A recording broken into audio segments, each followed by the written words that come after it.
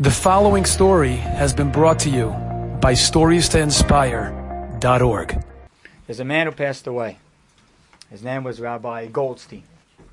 Mr. Goldstein passed away. He was a very pious, beautiful, wonderful man. At the funeral, many people were there. Rabbis were going to speak and all that. Right before the funeral begins, a man comes over to the family member and he says, "Can you do me a favor? I'd like to speak." "Who are you?" "Don't ask. I'd like to speak."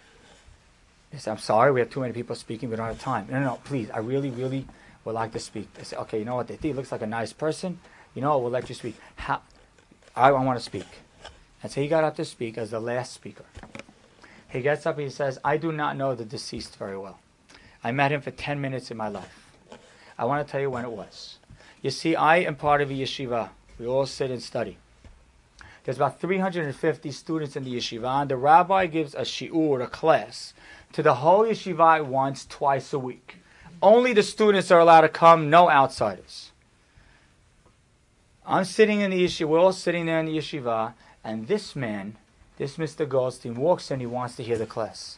We tell him, the rabbi really doesn't let, he really wants to hear the class. "Please, I want to study Torah, allow me in." So we go to the rabbi's like, "I don't really let this." "Okay, I'll let him in."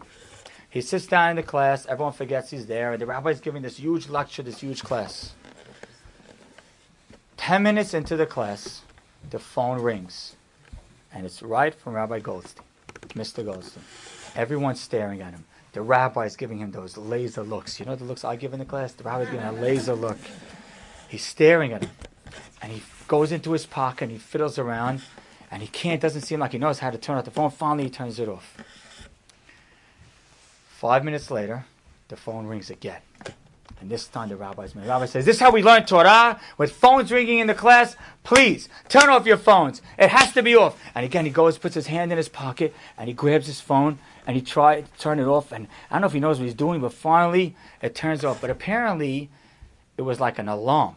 And he kept hitting snooze. So 5 minutes later, the phone goes off again. This time, the rabbi is done.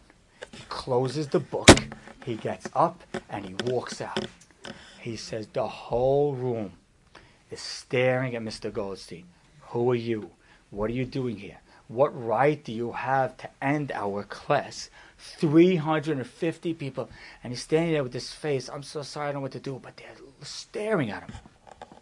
In the meantime, every single person at the funeral is saying, "What in the world is this guy telling us? What kind of speech is this?" He says, "I'm telling you this story because I can't tell you how well he handled it. Sitting there and taking all these people staring at him." I was like, "Okay." He says, "And here's my real point. The phone wasn't his. It was my phone in my pocket. And he didn't want to make me get embarrassed. So he made it seem like it was his phone. And he kept putting his hand in his pocket to hit nothing. I didn't know how to turn off the phone. Right on cue.